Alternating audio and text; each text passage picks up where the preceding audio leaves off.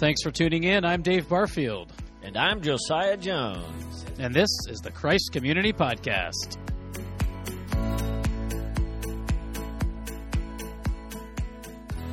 We're so glad you joined us today. Our pastor, Josiah Jones, is with us today discussing just what the new birth means in John chapter 3. And we'll also get into some thorny territory when it comes to exactly what the gospel is, what it means, and what it is not. Will sparks fly? Maybe so. You'll have to listen to find out.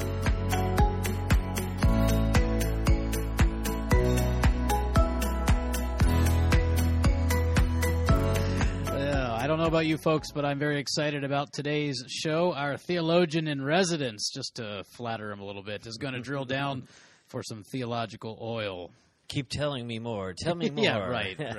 Well, I don't want to be dramatic, but we are planning to get into some theological weeds here, so everybody put your thinking caps on. You know, Josiah, one time I told John Piper himself to put his thinking cap on. I did. It was at a conference, and he looked at me and said, thank you, and I didn't realize how stupid I was being. But anyway, folks, keep your thinking caps on because we're going to try and dig in deep to some things today. I'm excited about it, and we're going to leave no stone unturned. Very good. By the way, folks, I have not let Dave live that down. There are many times I've said, do you want to give us a pep talk?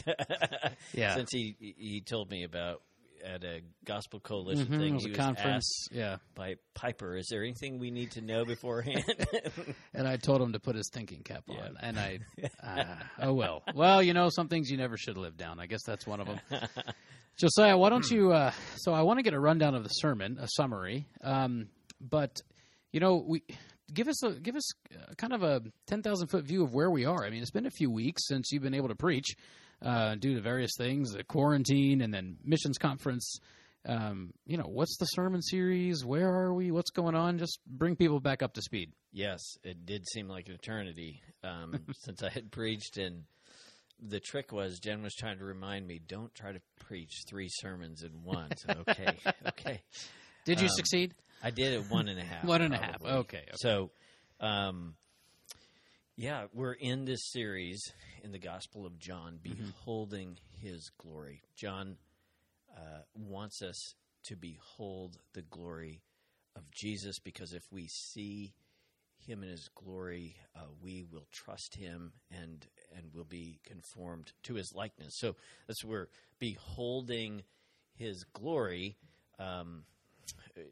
John, we spent some time during Advent in the prologue, or what I call the trailer to the movie, and then we jump into the trailer, and as we first looking at John and his own witness to Jesus, and then looking at Jesus beginning with the first miracle turning water into wine, and then his cleansing or clearing out the temple, really John wanting us to see that Jesus is the true and better temple by which we can know God, and the temple in which the true and better sacrifice was offered by the true and better Son of David.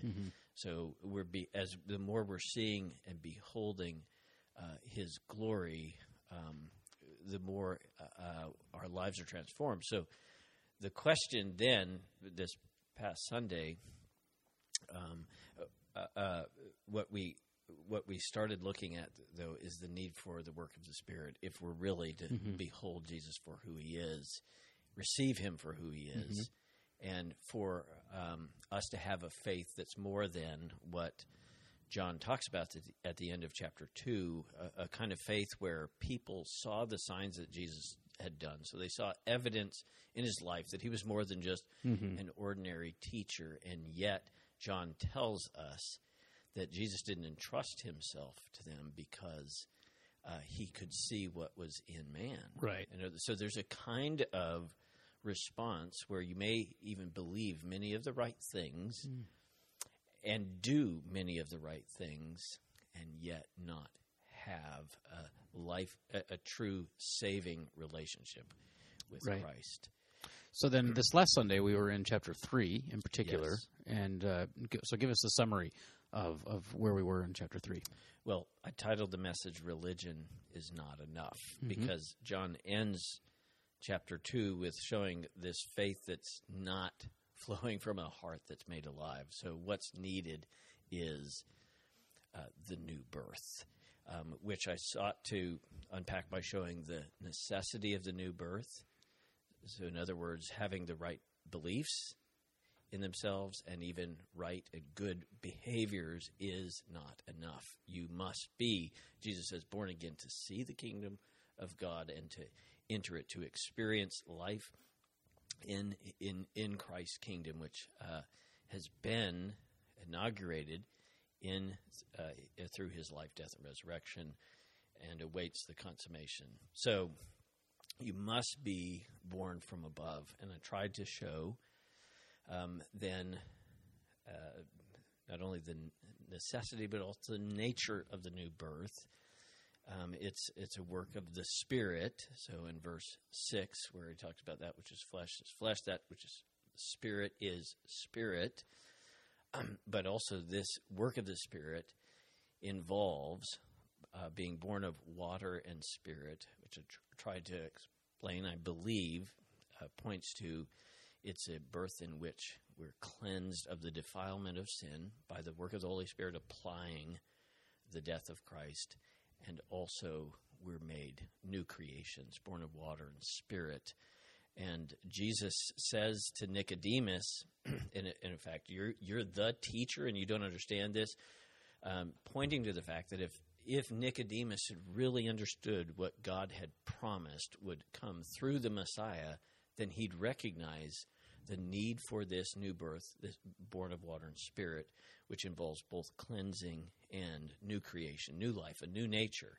And so sought to argue, and of course, the majority of scholars agree that what Jesus was alluding to, what was promised in Ezekiel chapter 36, and we read in particular verses 25 and following, where God was promising to that what he was going to do for his people who were separated from him and in exile and out of relationship was he was going to cleanse them from their idolatry and give them a new heart with a new spirit, a new nature, and that he would take out that heart of stone, replace it with a heart of flesh, cause them and give them his spirit to dwell within them so that it caused them to walk in his ways.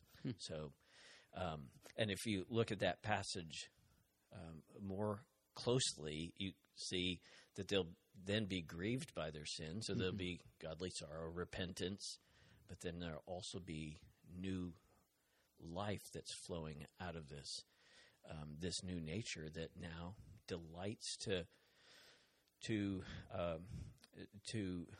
delights in God and in his ways. So you say religion is not enough. Yeah. But that's not to say that we shouldn't be doing religious things.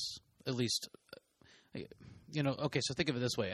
Religion gets a bad name these days. People are all about, Christianity is not about religion, it's about a relationship. Okay, fine, I'll concede that point, right?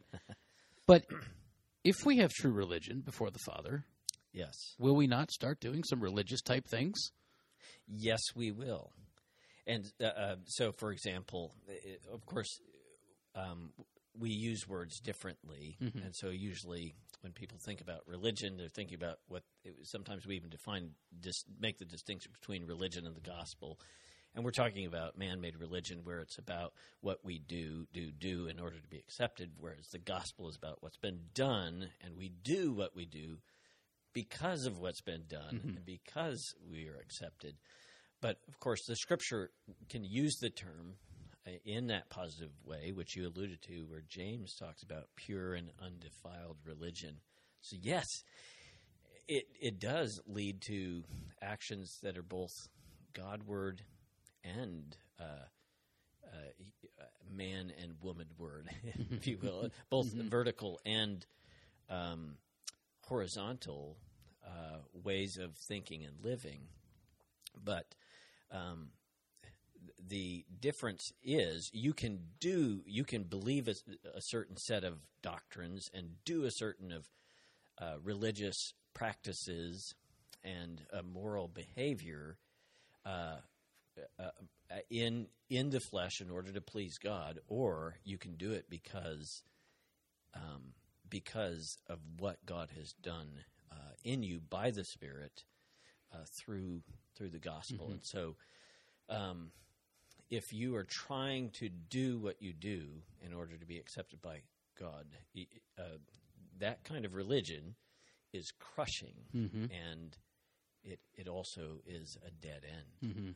And that kind of religion is from a heart of stone, right? A Yes. heart of stone can do some good things. Yes. A heart of stone can rattle off some right doctrines. Yes.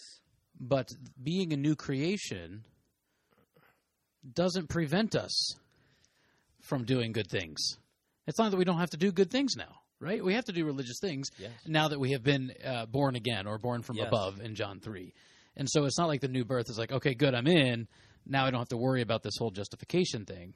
As far as, the sanctification thing, as far as doing good works, doing religious type deeds. In fact, we'll see in the rest of the New Testament, elsewhere, that those things that we do as Christians demonstrate Absolutely. our justification. Yes, yes.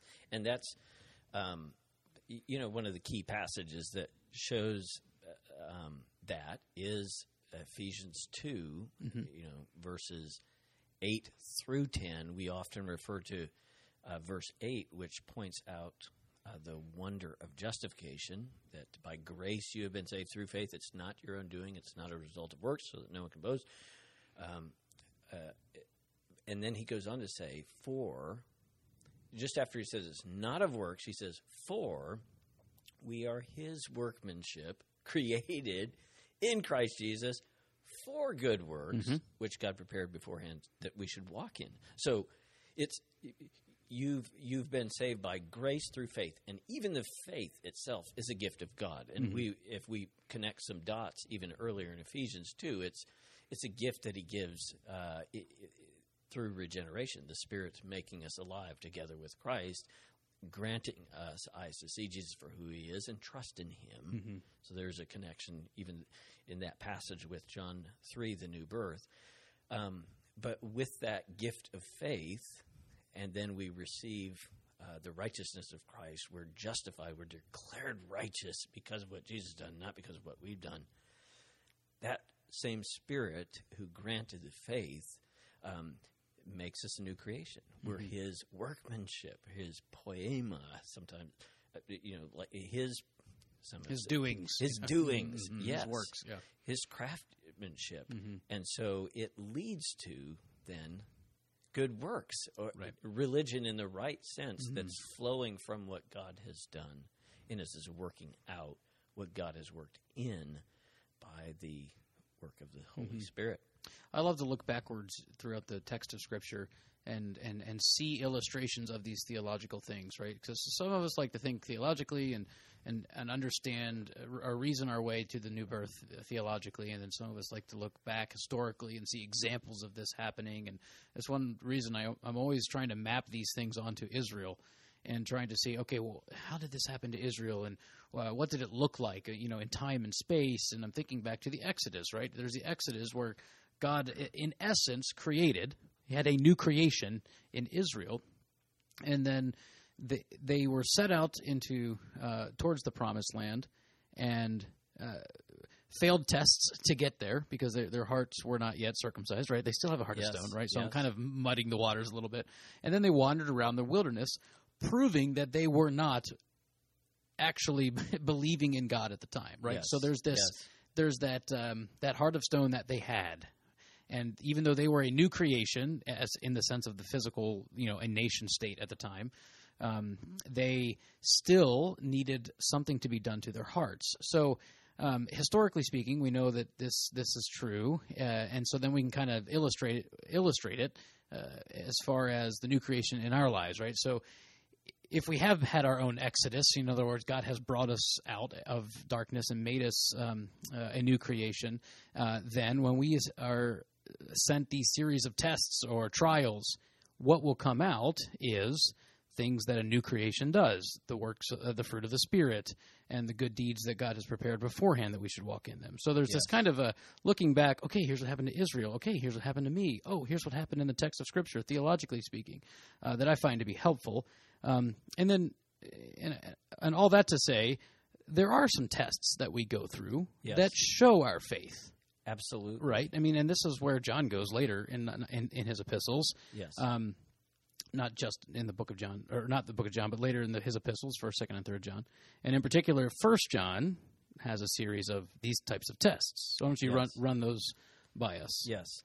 So I mentioned briefly in the sermon that the first epistle of John was written, he tells us, so that you may know you have eternal life. So his concern is that people would have an assurance that's grounded in reality, in the saving work of Jesus. Mm-hmm. And so he provides, and this I'm not coming up with this. Many have recognized this. Oh, yeah. He provides 3 primary tests. Now, they're repeated in different ways throughout his first letter, his first epistle. The first has been referred to some as the doctrinal test. Mm-hmm. So even when he's talking about walking in the light, and he'll talk about it's in the light of the truth of the gospel that we're sinners, we cannot save ourselves, that what God has done for us is what makes us acceptable to God. And so there's a doctrinal test. Mm-hmm. Do you believe the truth about Jesus, that he's come in the flesh, and that what he's done is a provision for eternal life? So it's a doctrinal test. But he doesn't stop there. He also gives a moral test. And there's such in the first epistle of John, he'll make sure that the moral test is not perfectionism. So he'll flat out say, mm-hmm. I write these things so you don't sin, but if you do sin, we have an advocate as the Father. And he says, oh, by the way, if you say you have no sin, you lie. The truth's not in you. You really don't get the gospel. It's easy to get your head spinning there. Right. So, but he'll go on to say, if one of the tests we're born of God is we don't go on practice. We're not comfortable. So I'm putting it in my own words. Sure. We're not comfortable with our sin because God's seed abides within us. Mm-hmm. The Holy Spirit is within us, and so convicts of sin. Now we know experientially and from the lives of saints of God that people who are truly born from above can, and our confession will convey this as too, can for a season walk in habitual sin. But here is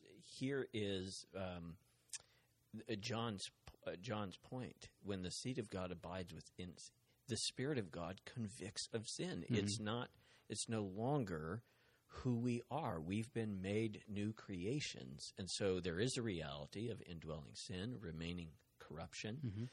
But that's what leads to there being a struggle, a real struggle, a real battle with sin. Right, because elsewhere, whom the Father loves, he chastens, right? Yes. So if we had nothing wrong, we wouldn't have any need for chastening, right? So there, to some extent, even the Father's chastening, you could be interpreted via John's eyes as an assurance. It's a way of I am loved by the Father. He's correcting me. That is in Hebrews mm-hmm. chapter 12. That is he's mm-hmm. saying this. Hey, if you're in sin, you're just living up in sin, and there's no correction. You should be concerned. Because whom the Father loves, mm-hmm. he chastens. It's the people who are not chastened that he talks about, who are the language that the old King James that I remember, they're bastard. Right, illegitimate. They're illegitimate.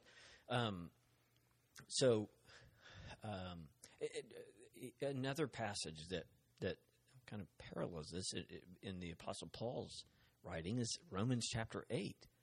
So it's interesting in Romans chapter 8, where he, particularly in a famous verse that one of John Owen's books was based off of, and I think it's verse 13 of Romans chapter 8, where he talks about, if by the Spirit we put to death the deeds of the body, we'll live. Mm-hmm. And so Owen famously said, you better be killing sin, or mm-hmm. sin will be killing you. So there's this imperative to put to death the deeds of the flesh. Well, you go on to read where Paul will talk about, for those who are led by the Spirit are sons of God. Now, a lot of times Christians take that passage and just disconnect it from the context. And so it's like, if you have, if the Lord's told you who to marry, where to go. If you feel warm fuzzies about things. If you feel warm fuzzies, suddenly, or the Lord showed you where to go to eat for lunch or whatever, then you're sons of God because you got. But that's not what John or what Paul is saying. In context, he's saying, if you are led by the Spirit in battle against your sin, it's a confirmation that you're a son of God. That's the for in verse 14. It's hearkening back to, if by the Spirit we put to death the deeds of the body, will live. In other words, the Holy Spirit wants us to look like Jesus. And so when the Spirit convicts of sin and stirs us to put to death, to struggle with sin, with the remaining corruption that's within us, it's a powerful evidence that there's a genuine work of grace in our hearts. which is what John was trying to get at. Yes. Right? Okay, so Yes. let's circle back. We've got the doctrinal test, believe the right things. Yes. The moral test, doing the right things or not doing the wrong things. Yeah. Third one, what's that? And that is, Tim Keller refers to as the social test. So in John's gospel or epistle, flowing from what Jesus taught, and he records in his gospel, if you love me, then that this is how they'll know you're my disciples, that you love one another. John will go on to explain that if we've been born of God, then we're going to love our brothers. And then he'll say, well, how can we say we love God if we don't, whom we cannot see, if we don't love our brother, whom we can see? So this is why I talked about sometimes we have a reductionistic view of the gospel, and I know I need to be careful here because what I'm saying could be taken in the wrong way. But sometimes, for example, the good news is reduced to justification, so that I am declared righteous in Jesus' sight, not because of what I've done, but because of what Jesus has done. My sin imputed to Christ, and Christ's righteousness imputed to me. I'm using more theological terms. We have a more theological group here. So, and that is the gospel. And my response is that's the heart of the gospel. That's glorious news. And you have to get that right, or you get everything else wrong. The sine qua non. Yes. There you go. But Without it's which, not- nothing. Yes, but it's not the whole of the gospel. Whole of the gospel is what God has done and promised to do in order to enable us to know and enjoy Him forever. So first, He declares us righteous because of the righteousness of Christ, not our own. But He also then, by the work of the Spirit, makes us new creations.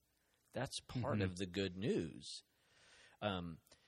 The justification gives us the right to be sons of God. This work of regeneration enables us to actually,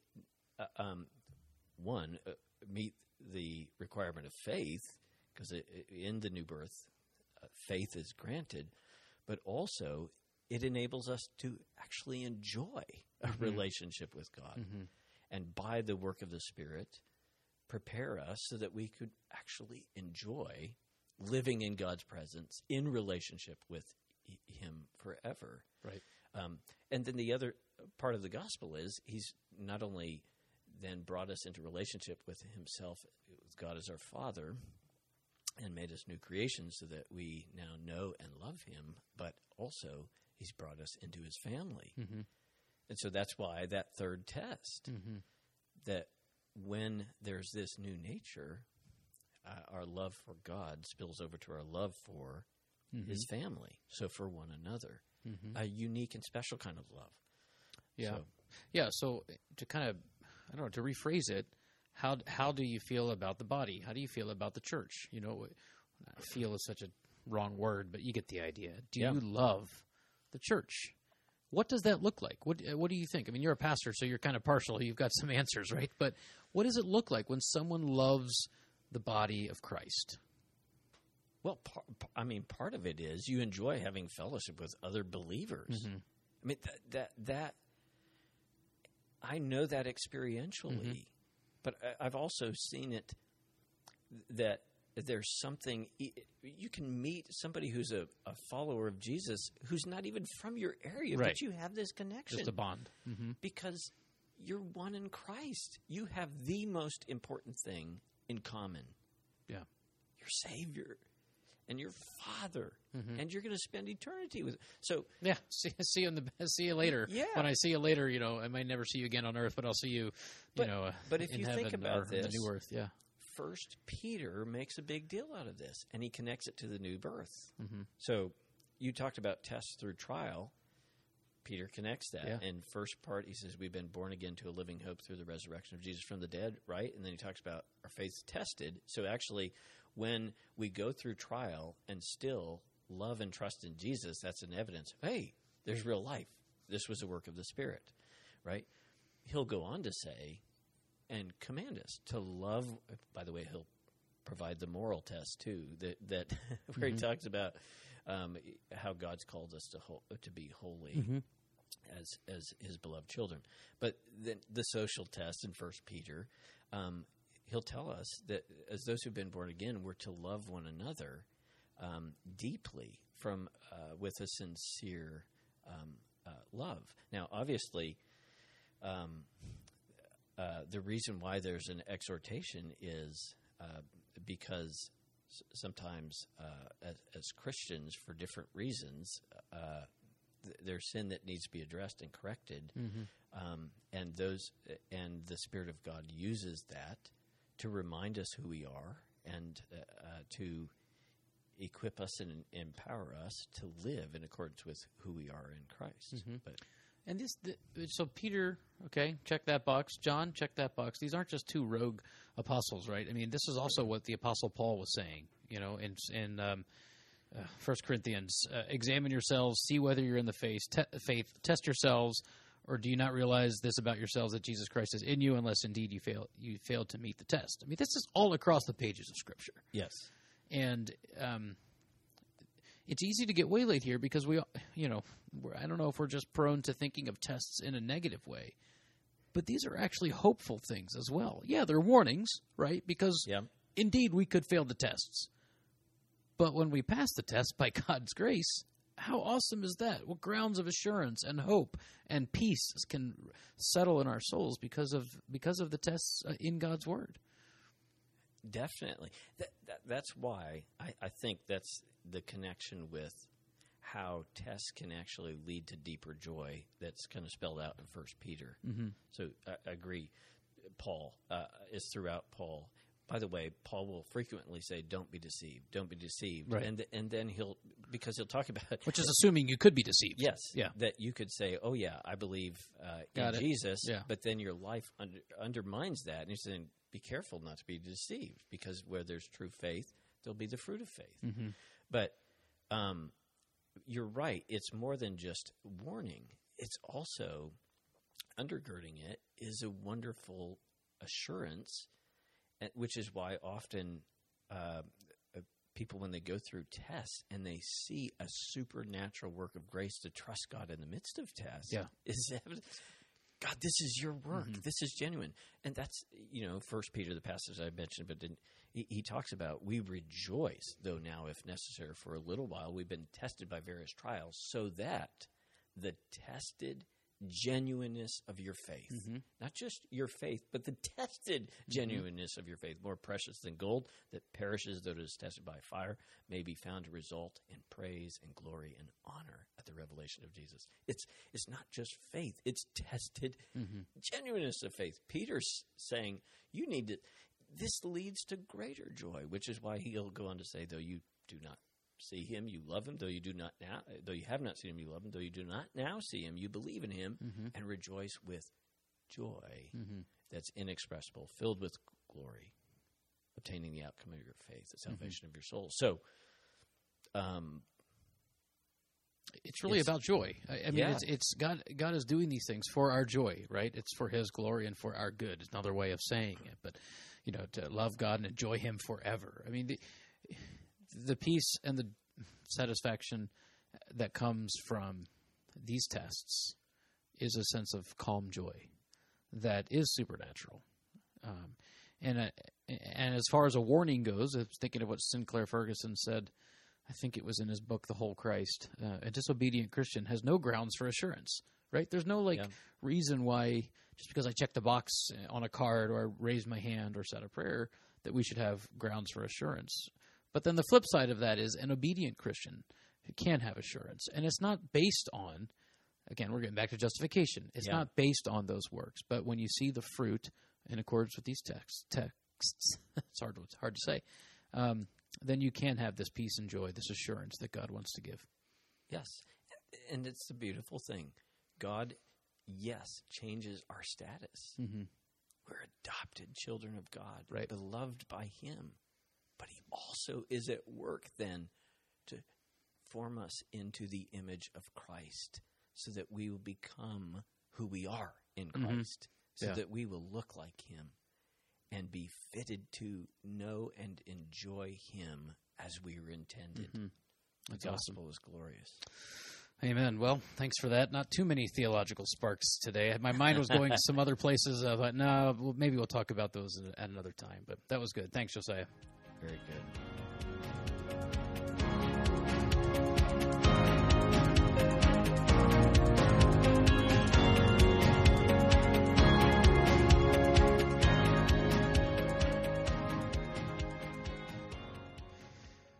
Well, we've gone a little bit long, so why don't we just close in prayer? Josiah, would you briefly close us in prayer? I would be glad to. Let's pray. Father, the gospel of your Son Jesus is glorious. You made Him who knew no sin become sin so that we who are in Him might become the righteousness of God. We thank you for the gift of perfect righteousness in Jesus, whereby we are forgiven, we are accepted as righteous in your sight, and we are adopted into your family, not because of anything done by us, but solely because of what has been done by Jesus. And we thank you that you don't stop there. You also have chosen to work to make us new creations. You have given us your Holy Spirit to not only grant repentance and faith in Christ, but then to do that work of making us like Christ. And so that we get to share in His likeness and have a real and vibrant relationship with the God of the universe. Thank you that you've brought us into your family. Lord, these are amazing realities. They're more than just doctrines that we check off. They are realities that have been bought by the blood of Jesus Christ. And so, Father, we thank you for your Son, Jesus. Jesus, we thank you for what you have done. And Holy Spirit, we bless your name that you have come to apply to us all that the Lord Jesus has accomplished for us. I pray that you would be at work in each of our hearts. Yes, that we would hear the warnings, but more than that, that our assurance would be deepened and would be sweet as we see the reality. You've enabled us to believe in Jesus and trust Him and His righteousness alone, and you are fashioning us into His likeness. May that more and more be the case so that the world will see the reality of the life-transforming work of your Spirit, that there's something real. And God, I pray for perhaps some who might be listening who are struggling with assurance. I pray that you would meet them where they are. I pray that you would be revealing more of yourself, Christ, and that as they see you, there would be a transforming work of your Holy Spirit that would lead to a deep faith in you, but also a change of thinking, a change of affections, and a change of actions that do reflect the new birth. And Lord, I pray that there would be such a sweet love and communion between your people, that, Lord, Jesus, as you said, they'll know you're my disciples by your love for one another. I pray that there would be increasing love for your people that puts on display the reality of the gospel, that we have been loved by you. We pray this in your matchless name. Amen. Thanks so much for listening. If you've enjoyed today's show, we invite you to share it with family and friends. To learn more about our church, visit us online at christcommunitycarmel.org. And if you're in the Indianapolis area, we'd love to have you visit us on a Sunday morning. And of course, join us again next week for the Christ Community Podcast. Until then, the peace of Christ be with you. And also with you. Amen. And God bless.